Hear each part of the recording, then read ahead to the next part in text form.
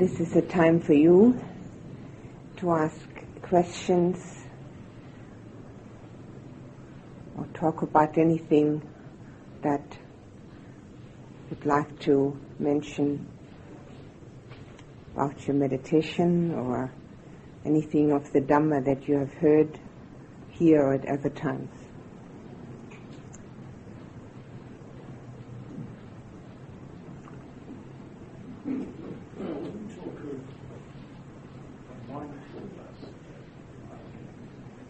Being in the here and now, the present. For example, walking back to the walking meditation. The present is really just a host of sense impressions, the wind, sound, bright clouds, the shape of the building. Is what you mean to be aware just of those? Yes, you can choose. You can choose, you can be aware of the actual physical action of walking. You can be also aware of the seeing what you're seeing. But when you're aware of what you're seeing and you have total mindfulness, you only see shape and color.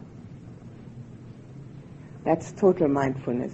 So when you then say building, you have to become aware of thinking. That's the thinking process.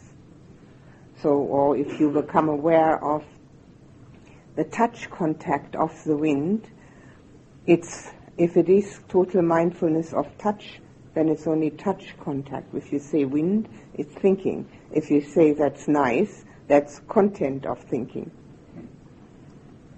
So the more we break it down into its components, the more we find ourselves getting nearer to the truth. Usually we see ourselves as just one chunk, and everything's happening to this chunk. This is called me. But that's not really the way it is. The teaching of the Buddha is very often a teaching of analysis, and this mindfulness has that aspect. Yes. He is saying that I am aware of the building, and that's the building, nothing beyond that. No, I'm not saying that. What I'm saying is, if you're aware of sense contact, in this case seeing with the eye, if you're totally mindful, you're only aware of the shape and the color. The mind says building. If you are a native of Papua New Guinea and have lived in the jungle all your life, you wouldn't be saying building. You might be saying, what a huge coconut tree. Why doesn't it have any leaves? Your mind gives you the explanation. Total mindfulness of sense contact, seeing only as shape and form, hearing only as sound. It's very difficult, but I suggested to you to try it with sound. It's a little easier with sound. Clear? Yes. I find that when I was meditating, then I see lots of images coming up in my mind. Is that, I don't know if I'm sort of creating them, this is like, I do images or whether they're there. Yes. When you're doing your meditation, which one of the crutches have you chosen to use with your breath? I think you said counting, didn't you? No. Peace and love. Right. Well, why don't you use an image? It might create the absence of the other images. Why don't you try either the ocean wave or the cloud and give it a nice color? And that might keep the mind occupied enough so that all these other images do not arise. The only useful image would be one that tells you something about yourself. That does happen at times, spontaneously. But if it's just scenery or other people or shapes, no, not useful. It's instead of words. Is it clear? Yes. If by using the process, the actual process of breathing, that the mind wanders, what then pulls, if the mind is wandering, and sometimes you open the ears, sometimes you say, no, I'm going to snooze, and sometimes you can pick something up and let it go, what brings you back? What is it that says, boy, this isn't the focus, this is the process, at the moment the process is the focus? What do you think? Well, I don't know. Give it an educated guess. This is the mind, or is it the observer? There seems to be an observer in there somewhere. It's a mindfulness. Your mindfulness has come back. You weren't going to have stories. You're supposed to be meditating. Mindfulness has come back. It's mindfulness. But when you're saying that you are using only the breath and the mind wanders, why don't you make life a little easier for yourself and use one of the crutches? This is supposed to assist you. Well, I think you said the process. One of the things you could do was the process of breathing. That has the sensations with it. Yes. Are you aware of those? Oh, yes. Yes. Using that, I was using that as a crutch, and then the mind wanders, and then, yes. And then there's this pulling back all the time. Right. That's when your mindfulness comes back. You see, it's just another mental formation. Distraction is one mental formation. Mindfulness is another. Distraction is not a useful one, not a skillful one, and the mindfulness is a skillful one.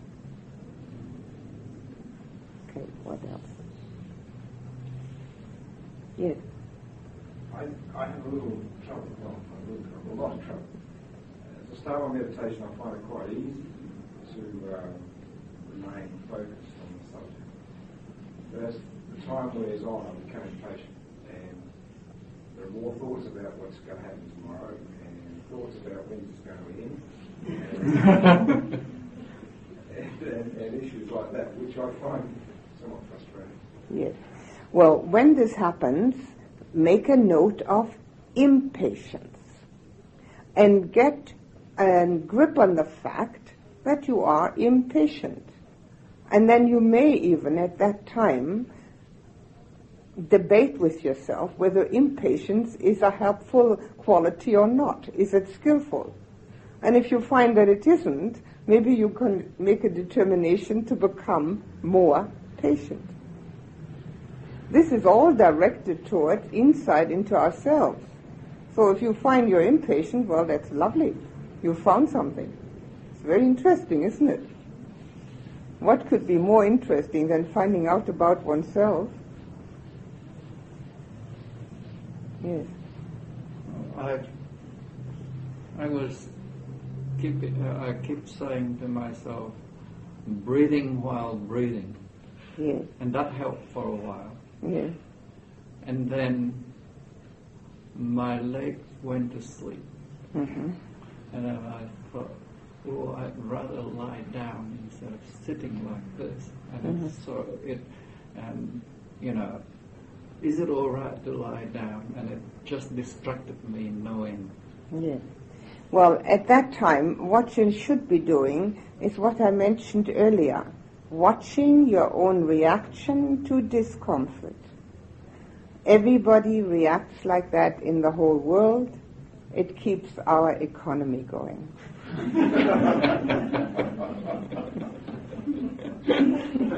The more comfort we can sell, the more people will come and buy from us. So just become aware of your own reaction to discomfort and say, well, is that really necessary? Do I have to have it comfortable all the time? And can I have it comfortable all the time? Is that really possible? And is having it comfortable my life's aim? Keep on investigating. Find out about it. Probably is. If that's your life's aim, what are you doing here? Happiness is comfort. Not necessarily. Physical comfort, if that is all the happiness you require, you could be at home, lying down and watching TV. If that's all the happiness you require is physical comfort. I don't think that you are acquiring only that. So investigate, find out. It's very interesting. We're always looking at other people, either in novels or on the TV or in the movies. We always want to know what's making them tick. Now we find out what's making us tick. Okay, what else? Yes. Sometimes on the images I notice this is not Uh-huh. You're noticing a slight tightness in the chest, but you're only noticing that when you're meditating. Never else. At other times you never have that. Okay, never any breathing difficulty. Okay. Most likely due to the fact that you have made up your mind you're going to succeed. Drop it. You're going to succeed anyway. If you make up your mind to sit down and meditate, that's enough. Right? No achievement syndrome. It doesn't matter. That's the one thing to drop, because you can't keep the two going at the same time. By keeping the two going, the concentration and the I want this to succeed, if you keep both going, you're going to get stress and strain. So just sit down, determination, and then let it run. And every time, of course, your concentration wavers, new determination, drop it again, and let it run. Okay? Yes.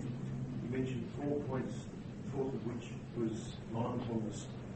Would you mind reiterating the other 3 points?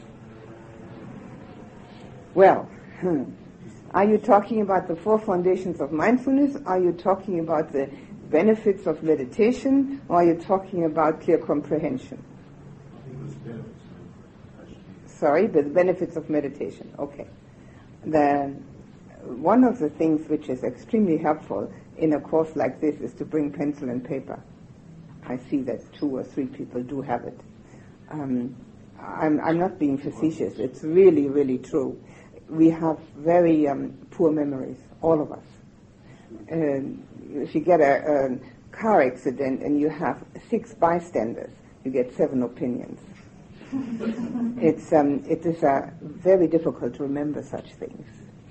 Okay, the benefits of meditation. First one, purification, because of concentration, right? Second one, that you get to know your own mind and don't find it so reliable and true anymore, because in meditation you can see it's none of these. It's just a conglomeration of thoughts. You learn to be able to label and thereby find what is wholesome and unwholesome in your thinking in everyday life, and you're able to change, because you change from the breath from the thought to the breath back, so you can do that in daily life from the unwholesome to the wholesome. You're learning to change. So you're learning a great deal about the mind in the meditative process. Now, there was another thing which I added to that, which is a 5th thing, and that is we learn about our own reaction particularly to discomfort.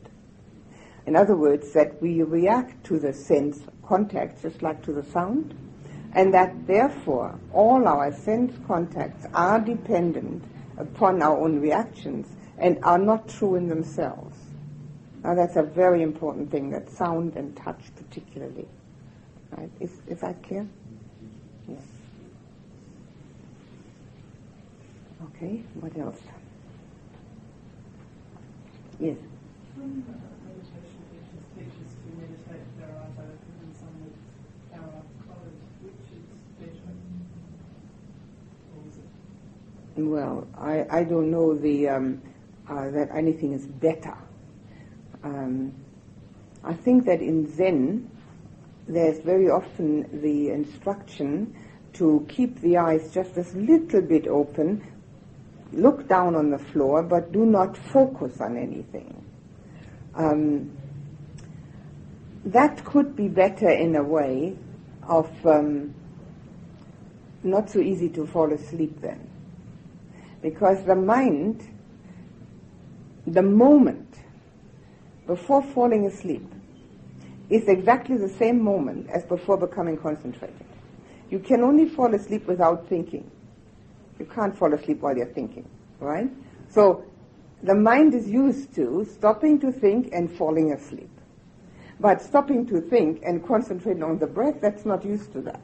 So when it stops thinking, it thinks, must be sleepy time, all right. Off it goes. So there's an advantage there of the open eye, which I can think of.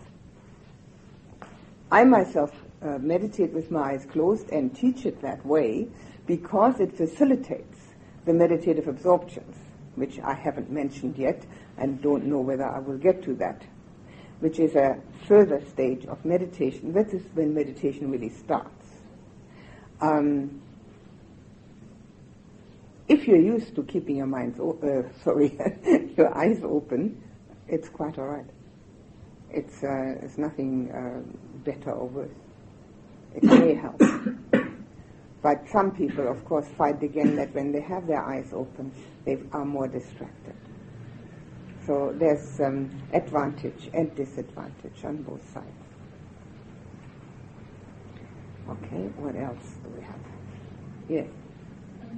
What's the difference between friendship and love, actually? Because I found today much easier the friendship for everyone, but I found really hard to spread a love. Are they really the same, or is one with love just more intense? No, they're not the same. But because many people do find friendship easier because it seems to require less of them, we do it that way too, so that there can be an extension of the friendship. You see, I will talk about that tomorrow, about our emotional makeup. I've been talking about our mind and thinking so far, and now I will tomorrow talk about the emotional aspect of mind.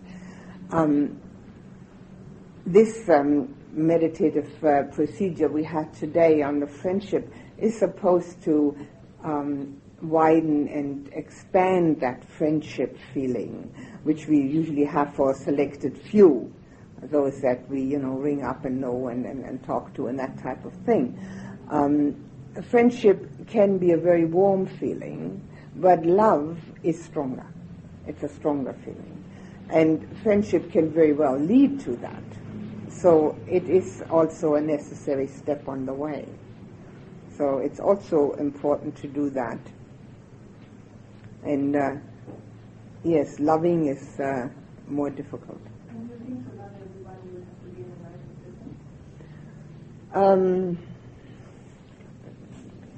person? Yes, one could say that, yes. But one can at least try. Or as many as possible, let's put it that way, yes. Is that about enlightenment and love? Is love something that you cultivate, or is it something that's just there and you know when it's there and you know when it's not there? No, that's a fallacy in our thinking. Love is a cultivation of the heart. It's unfortunately not being taught, but I'll teach it tomorrow. At least I'll give you the pointers. You see, what I'm doing is the finger pointing to the moon. It's not the moon itself. But if you have a finger pointing to the moon, maybe you'll find out where the moon is. Yes? Everybody says they love somebody. But again, it's like these car accident witnesses. There is no definition. I'll give you a definition tomorrow. An exact one. And it won't be Webster's dictionary definition. No, it will be the Buddhist. That's what we're on about. What about meditation? Anybody have anything to ask or say about their meditation? Yes. Yes. With the meditating on the thoughts, you seem to get distracted in a big debate which Yes, that does happen. You see, the thing is, the mind wants to have something to do. First of all, it's used to it. Secondly, we don't have an ego support, and me, that I'm really somebody, unless we have the mind working like that. So it takes every opportunity and every excuse to do something. So now we have started labeling. So it can discuss that with in the mind. What is the right label, wrong label, better label, worse label? If we didn't have that, it would find something else. So when you notice that, label it discussion and try to drop it that way. Right? It's not good enough just to say thinking every resource. No, that's not good enough because it doesn't give you the ability in everyday life to distinguish between wholesome and unwholesome. If you keep on saying thinking, yes, of course we're thinking. But what are we thinking? How are we going to get to those thoughts that will be skillful and helpful to us? So a label that says something more definite is more helpful, but don't look for the right label. First one. Be satisfied with the first one. Okay? All right. Yes. Yes. There you don't have to get back to the breath at the earliest possible moment. So there you have time to distinguish. And the right label is there it's only necessary in the daily life to either say wholesome or unwholesome or skillful or unskillful. That is sufficient. And that shouldn't take very long to realize that. It doesn't have to be any more definite than that. That's perfectly sufficient. And you have to notice every little sensation, every little closing the foot and leg and every sound. You have to notice every little sensation like this. You mean in meditation? Well, you're supposed to be on the breath. I know. But it's something, if you can suddenly feel your back needs to be straight and not nothing, you have to notice every little thing. But you have already noticed it. You're already there. As a minute you know that your back isn't straight or that your foot has a twinge, you have already noticed it. And yes, you can. If you can say just sensation, get back to the breath, that's fine. But you may already have had a reaction, so you notice the reaction. The reaction may already be that it's unpleasant. Or notice that, and then go back to the breath. Yes. Yes. I'm wondering whether there's a difference, and other people have noticed there's a difference in meditating in a group and meditating on your own. I certainly find it much easier to meditate in a group, to go for longer. Yes. Try it on my own. 15 minutes, all right, that's enough, I like it, but I think you go for longer to get deeper. Yes. How can you...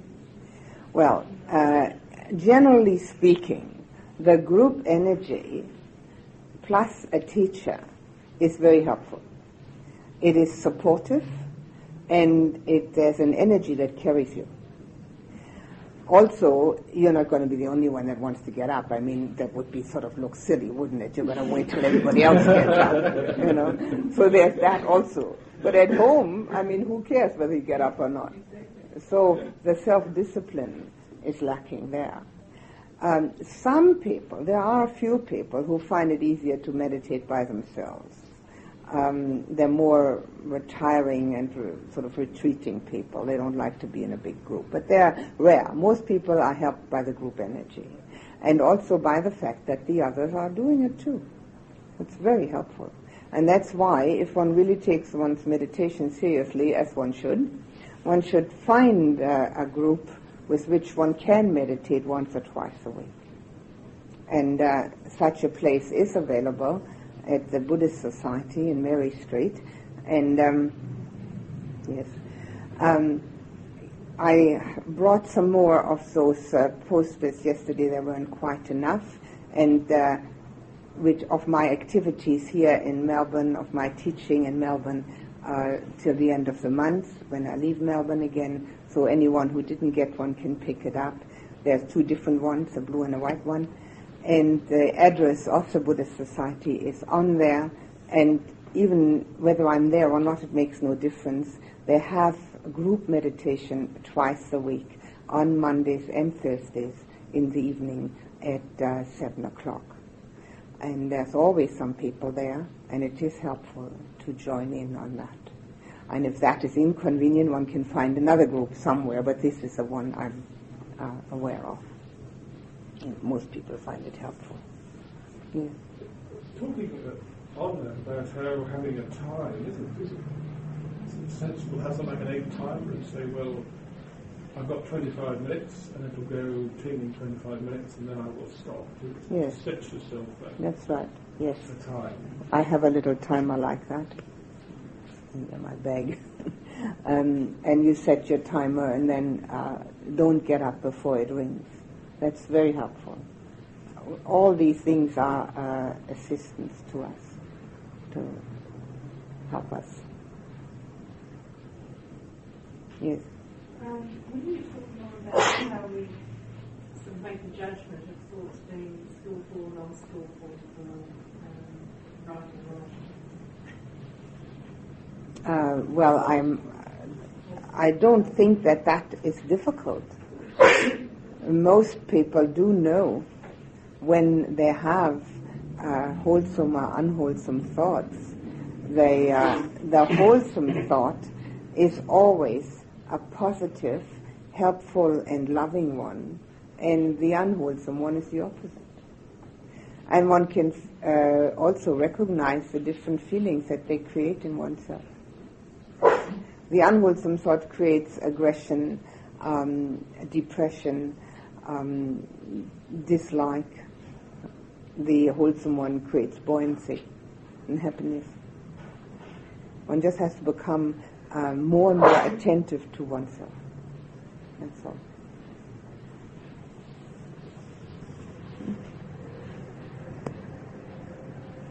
All right.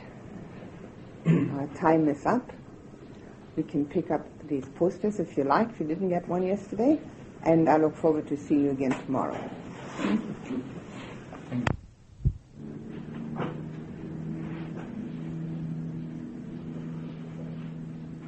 Good afternoon to you. This afternoon, I will talk about the purification of our emotions. If you remember, and I think all of you or most of you have been here these days, I've been talking about the purification of our thinking, how we realize by attention, by mindfulness, what the thought is, how we learn that through our meditation practice, through the labeling, how we then realize it in daily living, learn to change from one thought to another, as we have learned to change from the thought to the breath. We realize that the unwholesome is detrimental to ourselves. Whatever it does to other people, that is another question. But as we need to purify the thinking, we also need to purify the emotions. And one of the formulas is purification of emotion brings clarification of thought. You can compare that quite simply with being in the ocean and being completely swamped by a high wave. If that happens, all you can see is the water of that wave because you're under it. You have to wait till the ocean calms down again and the water becomes smooth, and then you can look into the depths and you can see whatever there is, sand, coral, fish, and so on. The same happens in one's own mind. When the emotions swamp us, all we see is the emotion. We don't know what's going on underneath. And everyone has had that experience in the past in both aspects, which in Buddhist terminology are called hate and greed. You can call it politely, wanting and not wanting. Or craving and rejecting. Whichever words you prefer, it all comes down to the same thing. Now with our makeup, our emotional makeup, if we do not do anything about it, we will continue like that. This is the human dilemma. And unless we are pointed in the right direction, most people will never find a way out. It's quite all right. We don't have to be a spiritual genius. But when we do find the way, then, of course, it's up to us to practice. An armchair traveler never gets to any destination.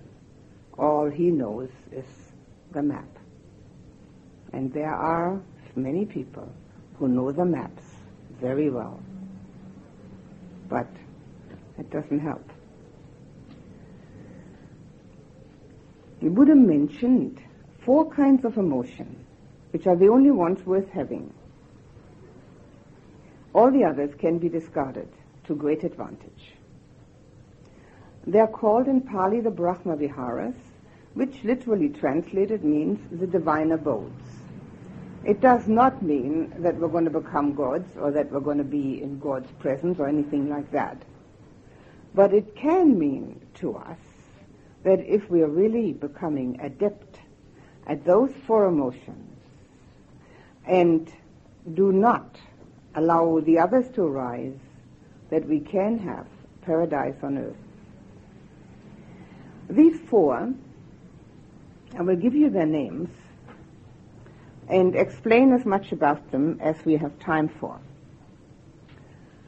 The first one in Pali is called metta, M-E-T-T-A. We translate that as loving kindness. We'll leave it at that for the moment. The next one is called compassion. Third one is called joy with others, or sympathetic joy. And the last one is equanimity. Now the first one, metta. You can see quite readily that loving kindness is a made-up word. It's got a hyphen in the middle. You cannot find it in any dictionary. It doesn't exist. We haven't got a word for this particular emotion. It's interesting, isn't it? We do have a word that we bandy around a lot, that we find in books and in all esoteric teachings, in films and movies, and also in our imagination, and that's love. But what we consider love is not what the Buddha taught about metta. And yet the word loving kindness is weak and not familiar to us. And therefore, I prefer to use the word love because at least it has an impact. Everybody sits up and takes notice. Aha, talking about love. Let's see what that's all about. The way we look at love, not because we are rationally inclined that way, but because we are emotionally inclined that way, is that we're thinking of a one-to-one relationship. If that should have worked out for a little while satisfactorily, we might get 2 or 3 people involved in that nuclear family, and then we consider that love. But what is actually happening there is that while we do have feelings of affection, we expect the same from the other parties. We expect to be loved back. Naturally, all expectations have built-in disappointment. They belong together. But not only that, all of us are intelligent enough, even though we don't want to admit it possibly, to know that everything that exists and has arisen must pass away. All we have to do is look at our own breath and look at our own feelings, look at our own thoughts. And we do know that everything changes. We don't like to admit it. It's not comfortable, we think.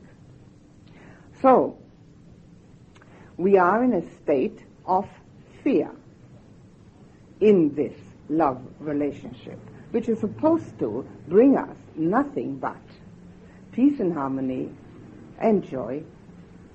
And in reality, it brings a fair bit of discomfort and quite a lot of fear. Now, fear is an emotion of hate.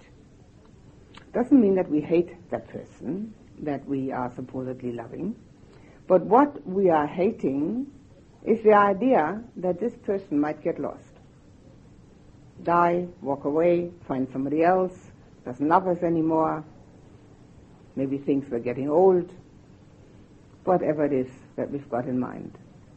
And that fear gives us a dependency syndrome. We're not free. Although love should make us totally free, this gives us far more limitation and sense of restriction than we had before. We are dependent upon the ability to love on one certain person. Since there are 4 billion people on this little planet of ours, it's totally absurd to be dependent on one for an emotion which is the only way of purifying our heart. This emotion, which is the purity of heart, cannot be dependent upon somebody else. Love is a quality of the heart and not a relationship. As soon as it turns into a relationship, it's doomed. I'm not going to ask who's never had a doomed one.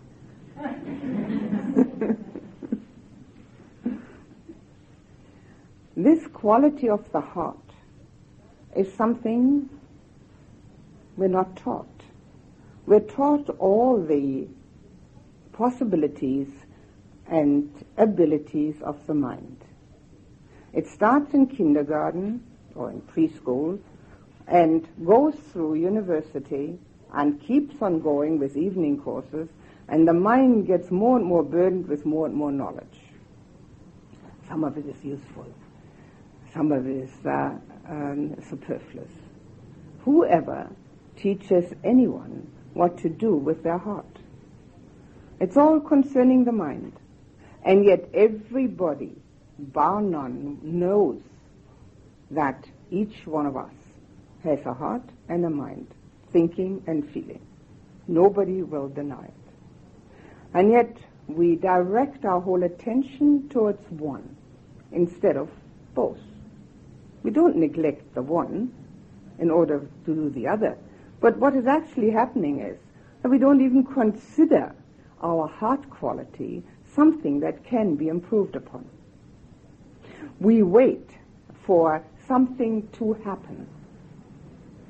Some beautiful lady is going to appear on the scene, or some knight in shining armor, or whatever it may be. And that's going to spell love. Everybody knows it's absurd. And yet, deep down, we're still thinking that way. Metta, the Buddha's teaching about love, has absolutely no connection with any of this absurdity. It means that we learn to educate our heart so that in the beginning, in the first steps, we realize through mindfulness whenever there is the opposite of love arising. Now, the opposite of love does not always have to be hate, although that is the far enemy, and is called that. There are other possibilities in our heart. It can be rejection, resistance, discrimination.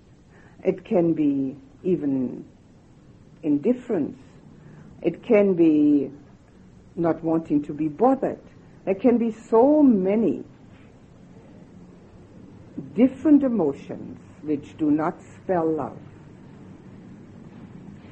Now, our first order of the day, if we want to purify, and any spirituality is a purification, is to make sure that we know what's arising.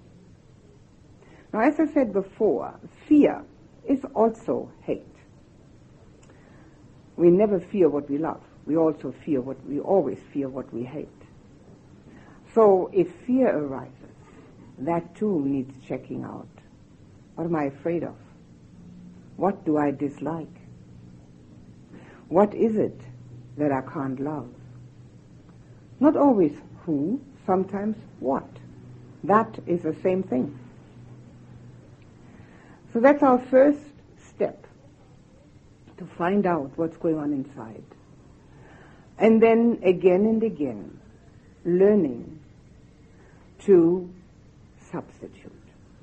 Substitution is far easier than just letting go. Just letting go, for instance, if I were to tell you in the meditation, just let go of the thinking, and you didn't have anything to put your mind on, you wouldn't know what to do. You just have a different thought again. We substitute the thought with the attention on the breath. The same with our emotions. When we have any negativity within, that negativity needs to be recognized. It needs to be known that it's detrimental to ourselves, never mind the other person.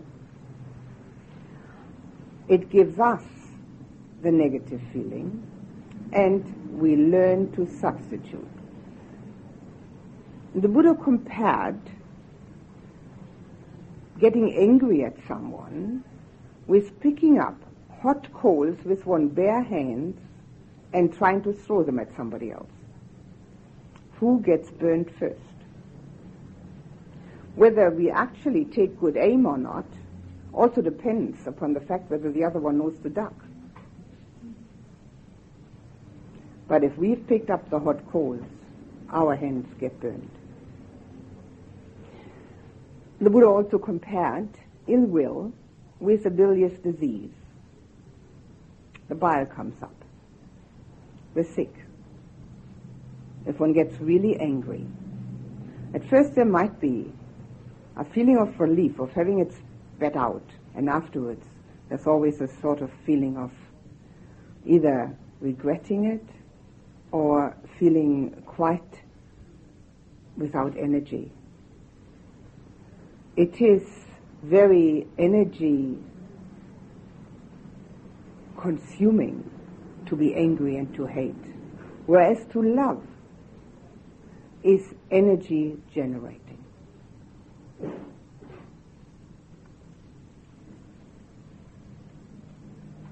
Obviously, our loving kindness meditation that we have been doing here is an antidote, but it's not enough.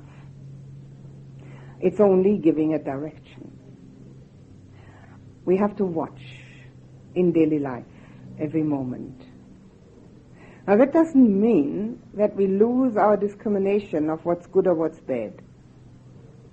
If we did that, it would be dreadful, because we ourselves then wouldn't know anymore what's skillful and what's unskillful.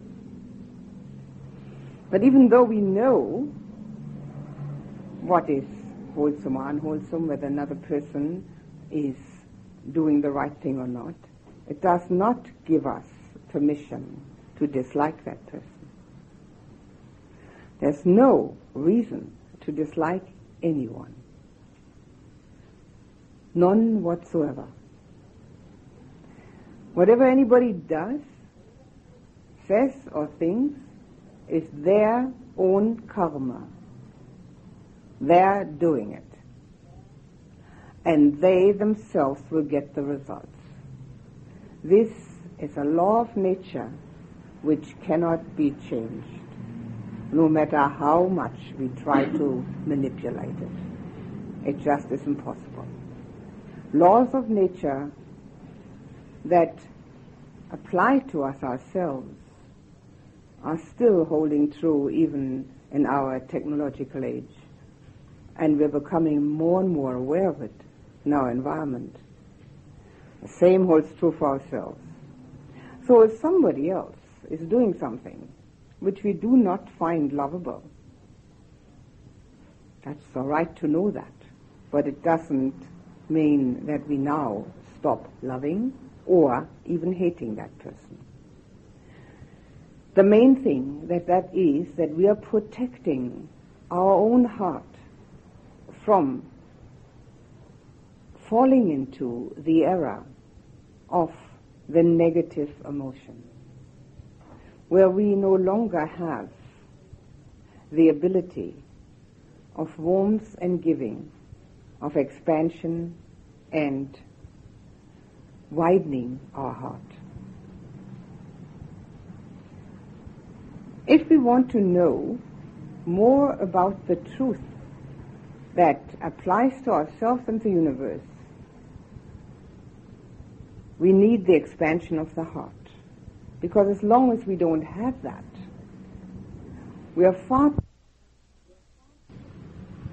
This is just as deliberate a training for our emotions as it is a training for our mind.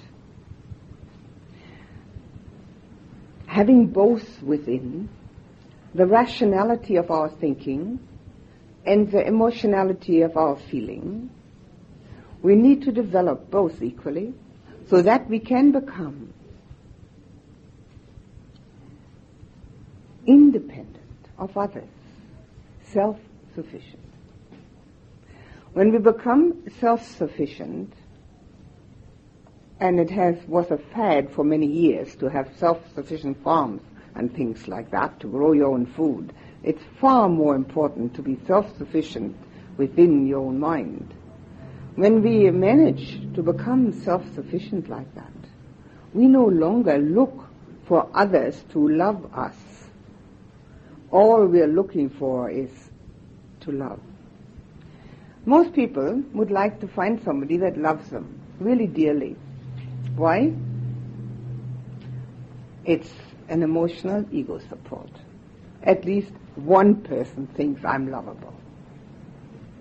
That's very nice, but it doesn't do the slightest bit for the purification of our own heart. The only thing that purifies our own heart is to learn to love.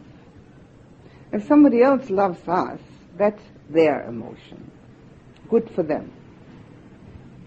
Hopefully they learn to love many. But if we start loving, that's our own emotion.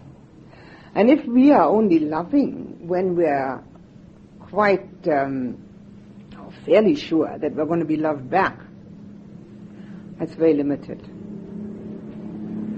And if we're only loving because somebody would like us to love them, or we find them really lovable, that too is much too limited. None of us are completely lovable if we use the criteria of perfection. The only person that can ever be perfect is an enlightened one. There are very few of those. So we might as well resign ourselves to the fact that such a thing doesn't exist, that the only thing that has any bearing on our own lives is to make our heart loving and not look for any reason. The only reason that is there for us to make our heart loving is the purification of our own emotion, which gives us the expansion of viewpoint and consciousness, where we can see eventually universality instead of individuality. What we're looking at in our love relationships is an individual gratification. Doesn't work. Universal truth works for everyone. Naturally, if we are a loving person, other people are attracted to that. But the near enemy of metta, of this unconditional love, is affection, because that means attachment. An unconditional love is an opening of the heart, a giving of the warmth that the heart contains, an interest and a support for the other person, but it has nothing to do with attachment. The same applies whether the person is there or not. The same applies to every living being. That's ideal. We'll have to get there. These are the end results of this practice. The way to translate metta in the best manner, I think, is to say it's unconditional love. It is a liberation of our heart, a liberation of the strength of our heart, so that it can go out without limitation. This needs work. Just like meditation needs work, just like it needs work to come to terms with our unwholesome thinking, we have to come to terms with our unwholesome emotions. Anger and hate, as the enemy of love, are emotions which are destructive. Whether we destroy someone else or not may not even enter into this. It's destructive of our own peace of mind. People often ask, but we can't and shouldn't suppress anything. Naturally, one shouldn't. The Buddha's teaching is neither suppression nor expression. Change. I can only change that which I have fully in hand. It's impossible to let go of something which I don't even know I've got. If I've suppressed it, I wouldn't know that it's there. So as long as I know the anger, the dislike is there, so long I can actually change it. And why is it so important for us to do that right from the start of any meditative practice? Only a joyful mind can meditate. A mind that's angry, upset, worried, or fearful will never meditate properly. It's got to get rid of those emotions first. And also, if we are looking for peace and happiness, and it's hardly likely that there's anybody who isn't, because that's what we're all looking for, we need this particular practice in order to get inner peace and happiness. When we come to the point where we know that no matter what happens, whether we're being abused, whether we're being scolded or blamed, justly or unjustly, no matter what happens, we're going to respond with love and compassion. Our inner self-confidence is unshakable. We are no longer afraid. The fear which we find in human relationships is due to the fact that we can never be totally sure how we're going to respond. We're always hoping for the best. We're always hoping they're going to say something nice and not something nasty. When we have that inner self-assurance of knowing that our love and compassion is unshakable, that confidence makes it easier even to love. We are not looking for anybody to love us back. We're just giving it to them. If they don't take it, that's their problem. If they're grateful, that's nice. But it's got nothing to do with the one who's giving it. The more we give of that love, the more we've got. This is also another law of nature. The more we give, the more we've got. Check it out. It can't be any other way. And yet, most of us live with our hearts like misers. We put a border patrol around it. And only those people who have the correct papers that are in conformity with our expectations are allowed to enter. We have a customs check at the border of our heart. Is that really a good way to live? It's much simpler, much more peaceful, and much more expansive and fulfilling to drop all those barriers, not to act as if this was a foreign country where we won't let anybody in, where we have to have immigration laws, and live open and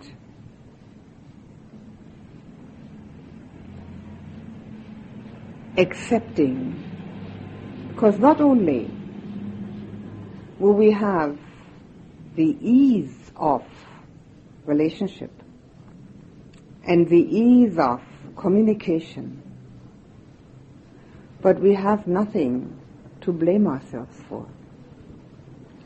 We feel at ease with ourselves. Usually when people get angry at others, they justify it. Justification. The other person is terrible. Well, maybe so, they are terrible. People do get into terrible states.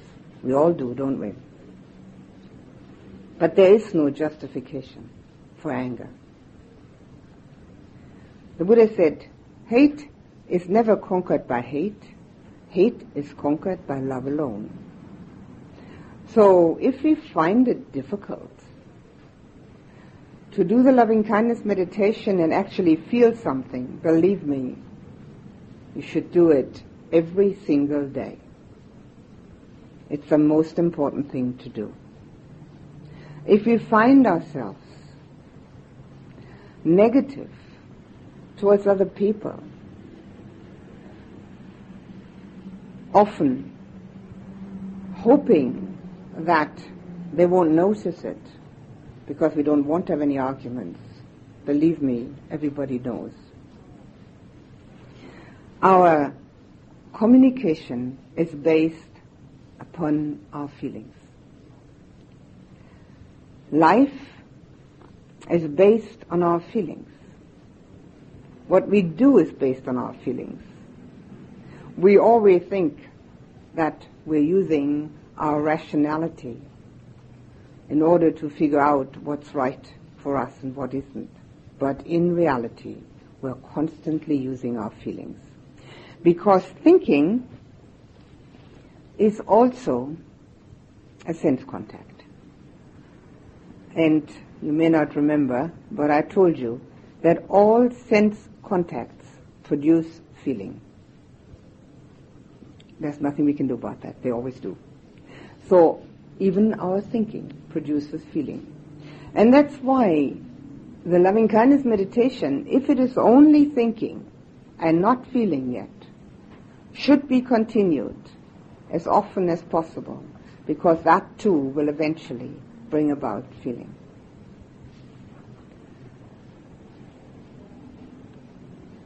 There are two ways to be liberated. One is through wisdom, and one is through the heart. Both have to come together. The liberation through the heart and mind, but in the Buddhist terminology, the feeling is part of mind, but in English we separate it to make it more clear. is the moment of realizing. And the wisdom is that understands. In other words, we have the experience, and after that, the understanding of the experience. So the feeling always goes first in all our life situations. And if our feeling is based on love and compassion, our life situations are easy to handle. It's harmonious. It has a sense of fullness and fulfillment. There's a sense of well-being and of being protected. People around us and the world around us are our mirrors. We can only see in others what we are projecting ourselves. That's why only a Buddha knows a Buddha. We wouldn't know if somebody's enlightened, not knowing what it's like. How would we know? We can only conjecture. But we certainly know when somebody's angry because we know exactly what that's like. And what we project into others is only that, what we carry around. So if we carry around love and compassion in our hearts, we see that in others too. And we're not threatened. We're not fearful. It is the universe that is protective and a universe that is secure. The base, the heart base, needs to have that fundamental solidity. It's a must for meditation. It's a must for happiness. I won't have time to detail the other three emotions, but I will tell you they're near enemies, because you can figure out they're far enemies yourself. The near enemy of compassion is pity.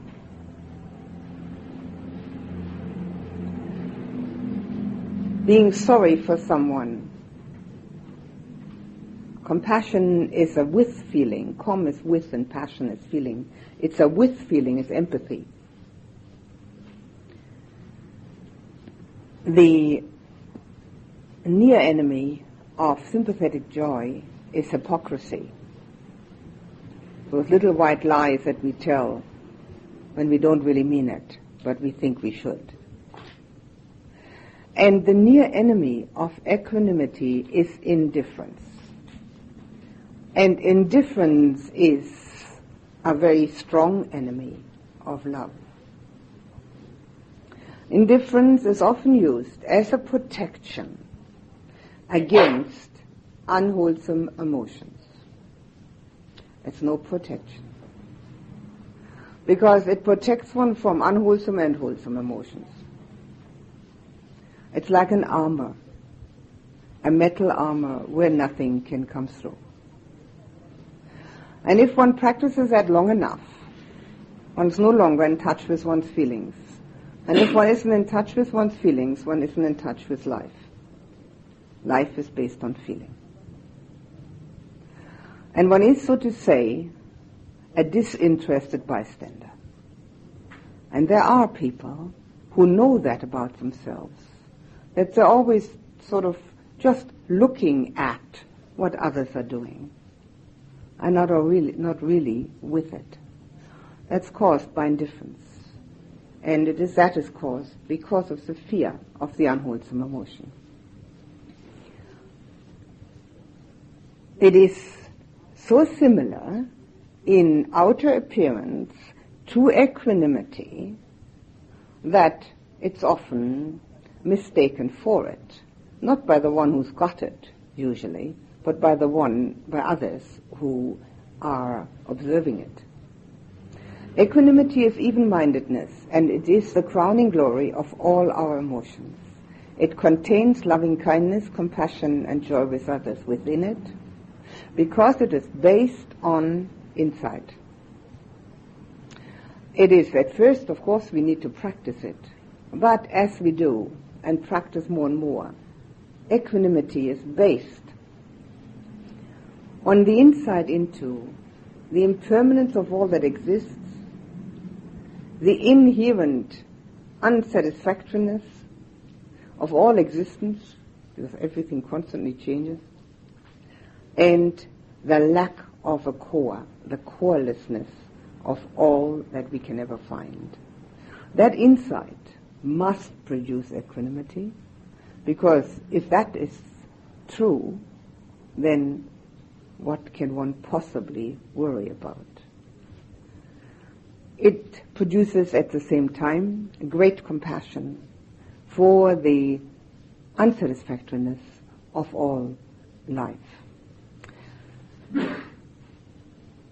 To be a human being is difficult. To make a success of being a human being is even more difficult. But we all have the capacity. We can all do it. There's no single person that doesn't have those ingredients. When the Buddha was alive 2,500 years ago, he preached to ordinary people like ourselves, which means quite clearly that everyone has the capacity to see the truth and live according to the truth. Otherwise he would have been wasting his time, highly unlikely from an enlightened one.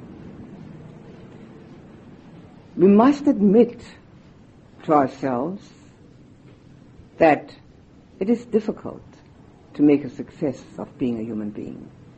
And seeing that difficulty within ourselves takes the necessary steps. The purification of our heart is on the same level of importance as the purification of mind. The two go hand in hand. They are the two parts of us which need to be balanced. The Buddha's path is often called the middle way. We need a balance. A balance where our emotions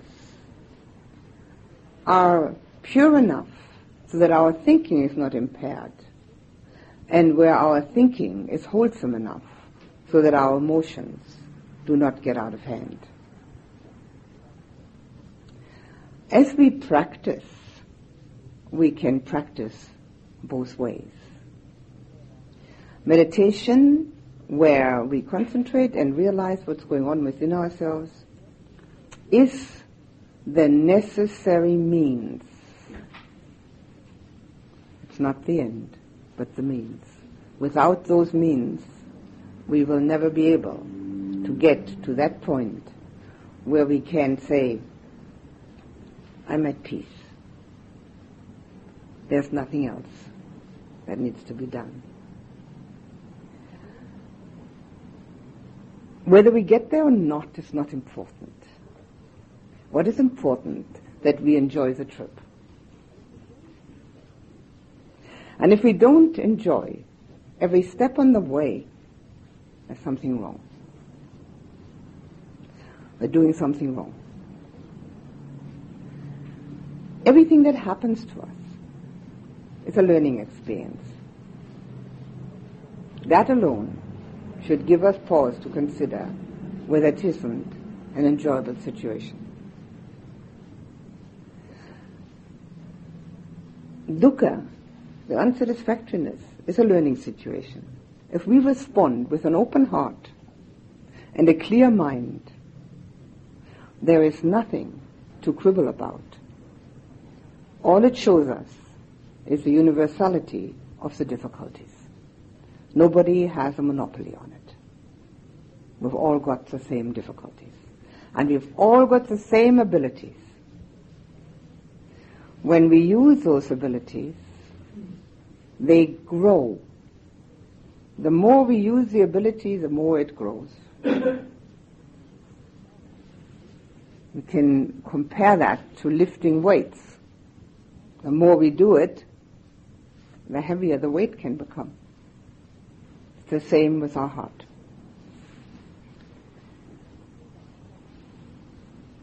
I think I'll stop here, and I think we'll have the discussion at the end of our session today, because meantime you have a chance to meditate and possibly get to some understanding or problem of it which may escape you at this time.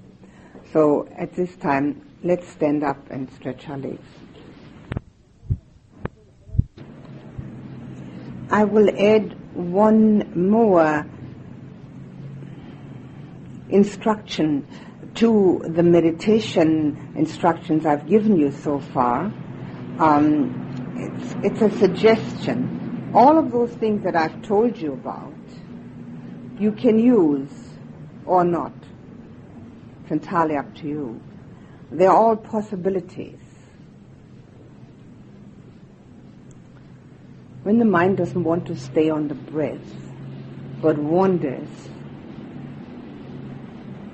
you can become aware of the solidity of your body, how it sits on the pillow, how the touch contact of the pillow produces a feeling of compactness. Feet, the seat, arms, everywhere there's a feeling of solidity and compactness. This is the earth element, the solidity in us. You can let your mind go outside into your surroundings and see and observe whether everything else also has the earth element. It may spontaneously give you an idea which is a little different about yourself than it has been so far. If your mind is staying on the breath, by all means stay there. If the mind labels a thought and goes right back to the breath, by all means do it. But it just won't listen at all to you. Here's another way of learning about yourself.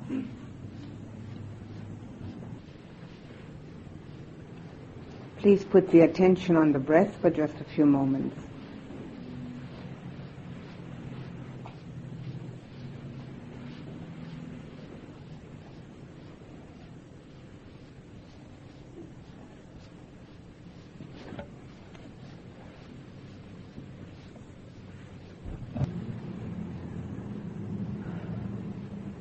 Look into your heart and see whether you find any anger, ill will, resistance, rejection, fear, worry, anxiety, boredom, envy. If you find any of these or any others like them, let them float away like black clouds in the wind. That's all they are.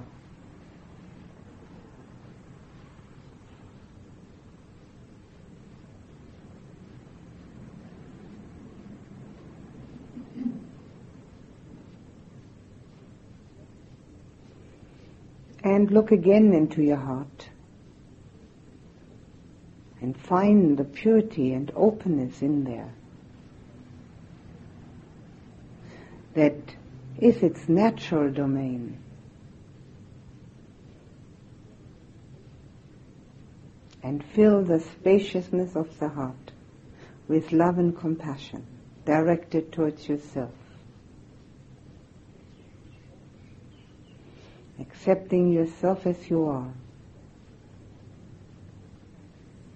Compassion with the difficulty of being a human being. Love and appreciation.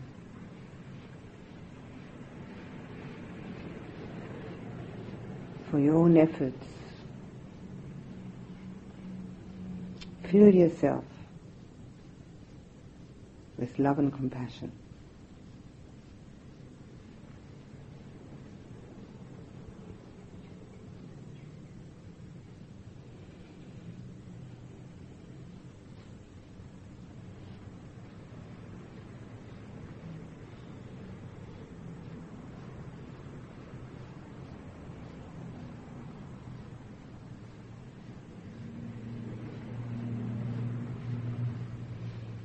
Now direct your love and compassion towards your loved ones,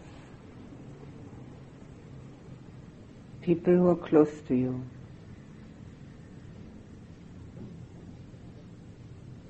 with whom you have a special relationship.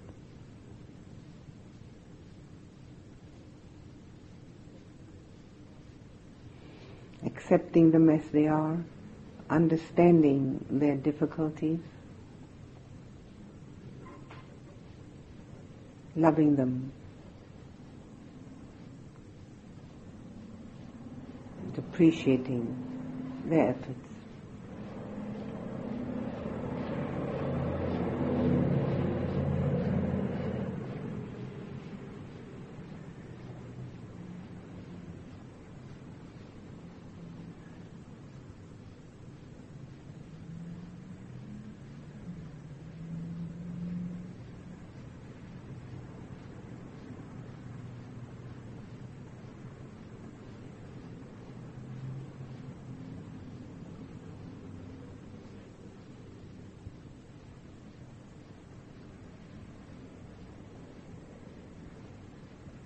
Now direct your heart towards your friends,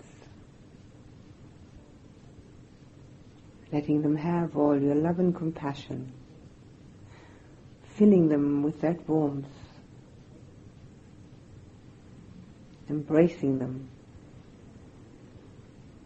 so they can feel that sense of well-being and security that emanates from your heart.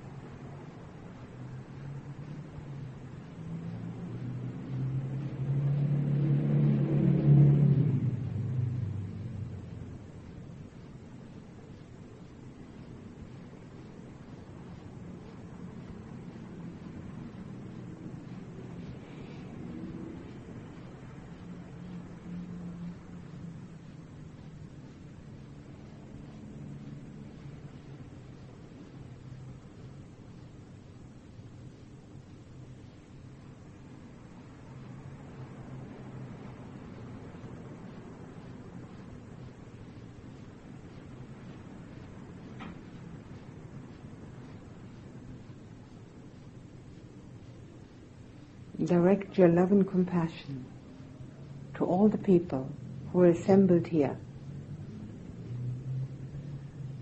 giving them the same warmth and strength of your love as you give those people who are near and dear to you.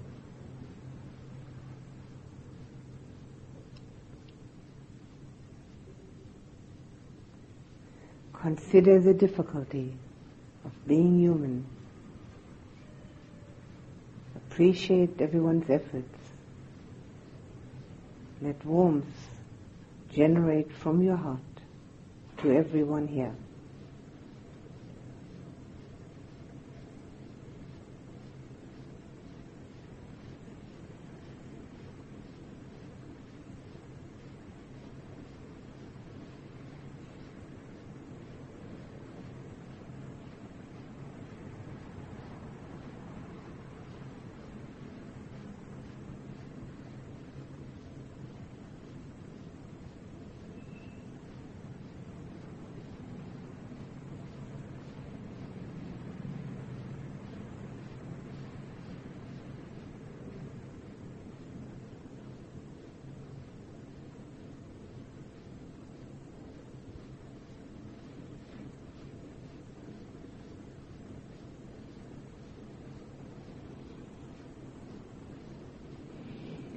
Think of your neighbors at home, people at work, those you meet here and there, on the street and the shops,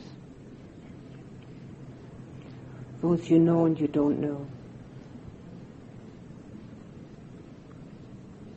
Let the warmth and strength of your heart, full of love, reach out to all these people,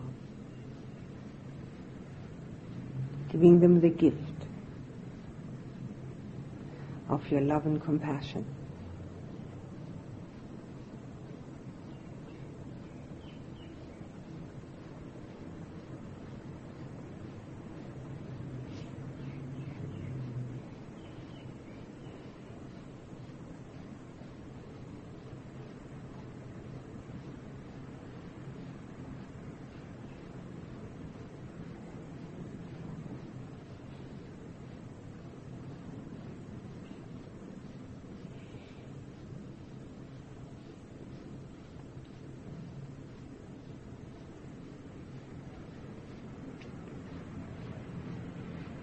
think of anyone whom you find difficult.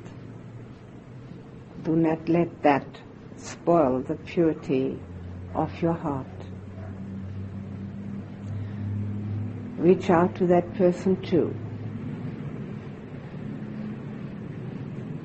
realizing with compassion the difficulties that everyone has, appreciating the efforts that that person is also making.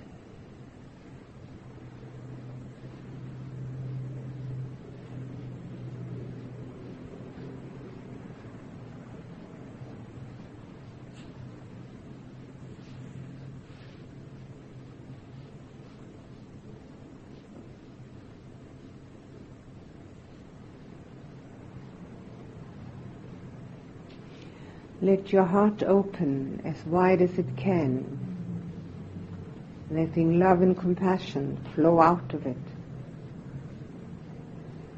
to people whom you know and those you don't know. Those that are near, around here, in the university, in the area around here. Further, in the city, on the streets, in the houses, in the shops, in the offices.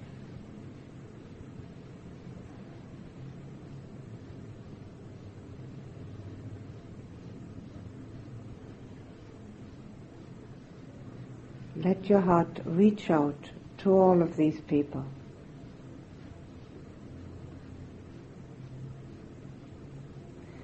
Filling them with the warmth of your love,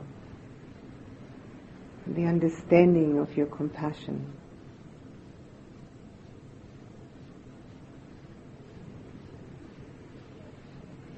Making them feel cared for.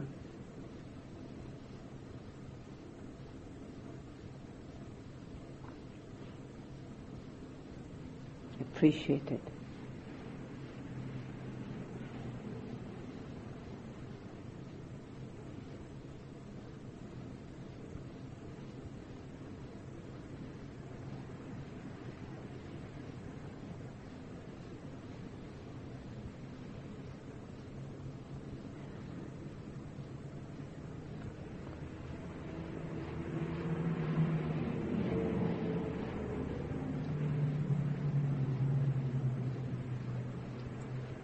Open your heart so wide that your love and compassion can reach out over the whole country like a golden wave.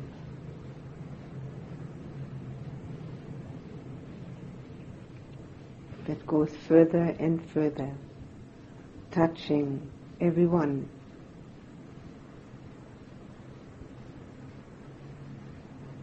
With warmth and strength.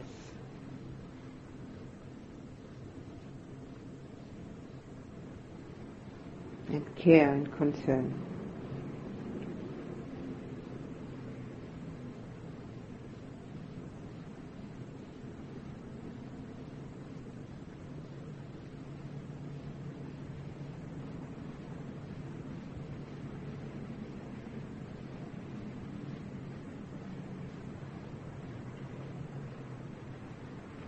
Now put your attention back on yourself.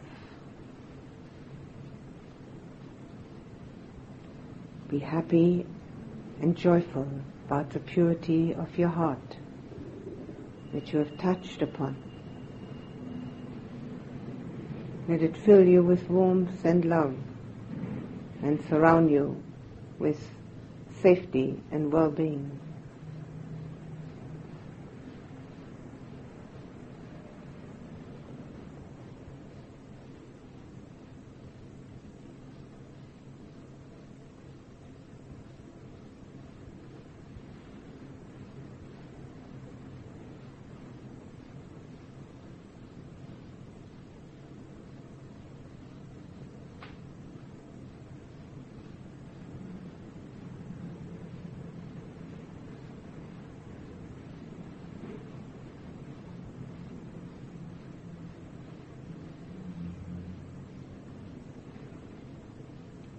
male beings have love and compassion in their hearts.